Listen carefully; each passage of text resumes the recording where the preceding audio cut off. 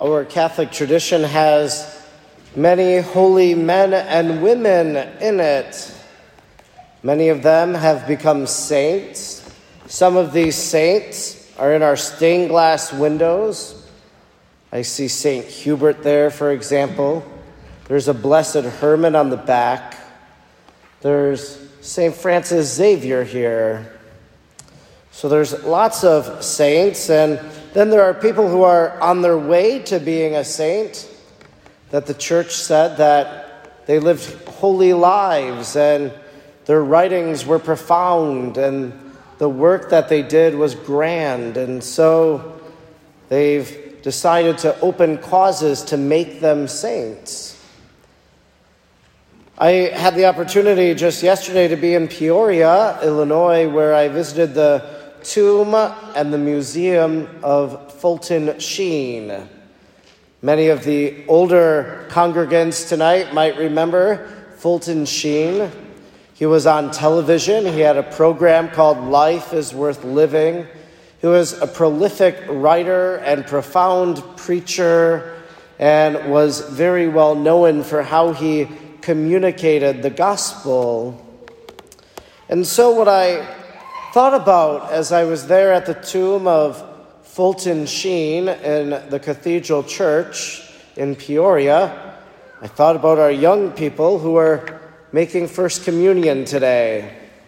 And as I thought about Fulton Sheen, I couldn't help but realize that one day, many, many years ago, he was sitting in a pew just like all of you young people. And that Fulton Sheen was getting ready to receive his first Holy Communion. And then he probably became an altar server, I'm willing to bet. And then he continued to pray. And eventually he felt called by God to be a priest. So he went from being one of Christ's sheep to now being a shepherd like Christ the Good Shepherd. And the way that Fulton Sheen became a shepherd was that he listened for the voice of Jesus. Now, the way that Jesus speaks to you and me and to our first communicants is not probably audible. We don't hear the voice of Jesus quite literally. But yet, when we read the scriptures, we hear his words, just as we heard what he said today. He said, I came so that they might have life and have it more abundantly. So Jesus came so that our young people today could have life. And that life they receive is through the Eucharist today. And the Eucharist that they receive, First Communion, will help them to eternal life. And so Fulton Sheen was a sheep who became a shepherd because he listened for the voice of Jesus. It said in our gospel tonight that they will not follow a stranger. They'll run away from a stranger. What I think that means for us tonight is that Jesus can't be a stranger to us. We can make Jesus a stranger, but Jesus is not a stranger. He wants to be known by us. He wants us to love him. He wants us to hear his voice and to follow him.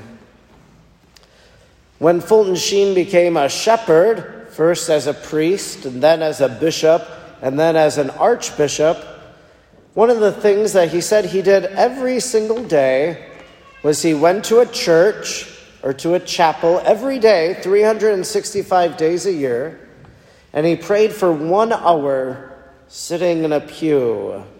Just as we sit here at church for Mass for an hour, he sat in silent prayer in the church, praying for 1 hour. And the reason he did that was because he didn't want to be a stranger to Jesus. So he came to talk to Jesus every day, to share with him whatever was going on, to ask for direction in his life. So he talked with Jesus, and then as he talked with him, he began to sense maybe, well, I think this is what Jesus would want me to do. And so then he would do what Jesus was inviting him to do from that hour of prayer.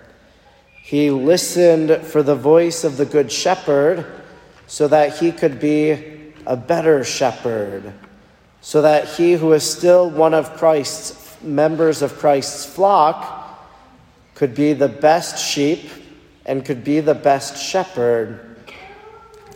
A shepherd has control and guides these animals, these sheep. We have some farmers in the front row. They have cows, and so they care for their cows. So maybe you think about a cow and a farmer, kind of similar maybe. But what does a farmer do? What does a shepherd do? Well, they feed their animals. They feed their sheep. They feed their cows. And that's what Jesus, the Good Shepherd, tonight wants to do for our young people receiving First Communion. That Jesus, the Good Shepherd, wants to feed you today with the bread that has come down from heaven, with bread that has become his body and blood, his soul and his divinity, so that you might have that divine life of Jesus in you right now. This is what Jesus, the Good Shepherd, does for our young people, but it's really what he does for all of us. Every time we come to Mass, the Good Shepherd feeds us. And so as he feeds us today with the scripture we've heard and with the Eucharist we will receive, we ask the Lord to help us to be better followers and to be better listeners, so that the Good Shepherd might guide us and lead us today and every day, and one day lead us into the kingdom of heaven.